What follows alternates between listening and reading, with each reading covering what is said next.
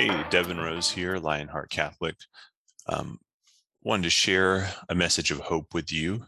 In the previous video, I talked about why it's difficult to be Catholic right now. Well, it was the best of times, it was the worst of times. In this video, I'm going to share why it's great to be Catholic right now.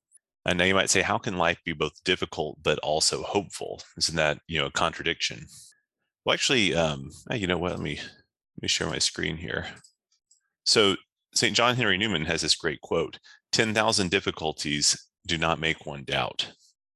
Difficulty and doubt are incommiserate, meaning one doesn't have to go with the other. So just because it's difficult doesn't mean that it can't be good, right? That you can't believe and have hope. So let's dig into that. Why, as a Catholic, is this a great time to live right now? In spite of the difficulties, we were made for this time. God is with us. And it reminded me of that quote from Gandalf in The Lord of the Rings when Frodo asked, I wish the ring hadn't come to me. Why did this happen? And Gandalf says, everyone feels that way, but, you don't get to decide that. What you get to decide is what you're going to do with the time that you've been given. And that's very much the same for us. We were made for this time. God put us here for a reason. And it's easy to be Catholic when things are good, when people kind of like us, it's fashionable. It's much more difficult and it's more meritorious to be Catholic when times are bad, when we're out of fashion, we're out of favor like we are now. Also, our hope is in Christ, and they can kill our body, but not our soul. As Jesus said, be fearful of him who can kill body and soul. And that's not the human beings. The worst they can do is kill our bodies, right? But if we die in a state of grace, then we are with our Lord in heaven forever. So during this time when there are more difficulties, I also think that there's more grace available to us. So never give up and keep availing yourself of that grace.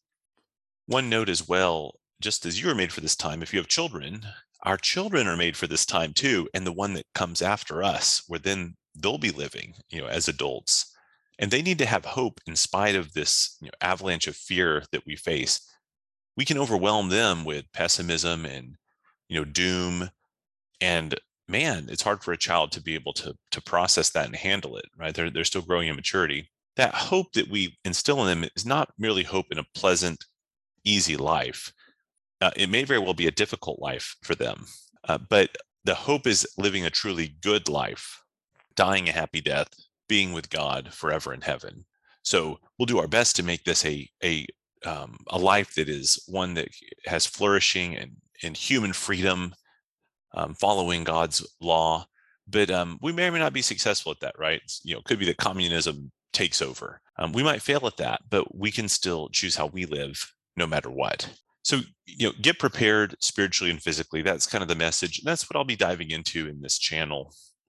Spiritually, it's the sacraments, the rosary, mental prayer, the fundamentals. When it comes to how to get prepared kind of at the natural level, you want to grow in resilience. You want to build community, get prepared financially, physically, emotionally.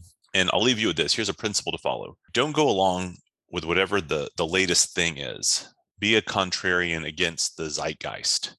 Don't go along with whatever the mainstream thing is. It's almost always not going to be the right thing. All right, Devin Rose, Lionheart Catholic. God bless.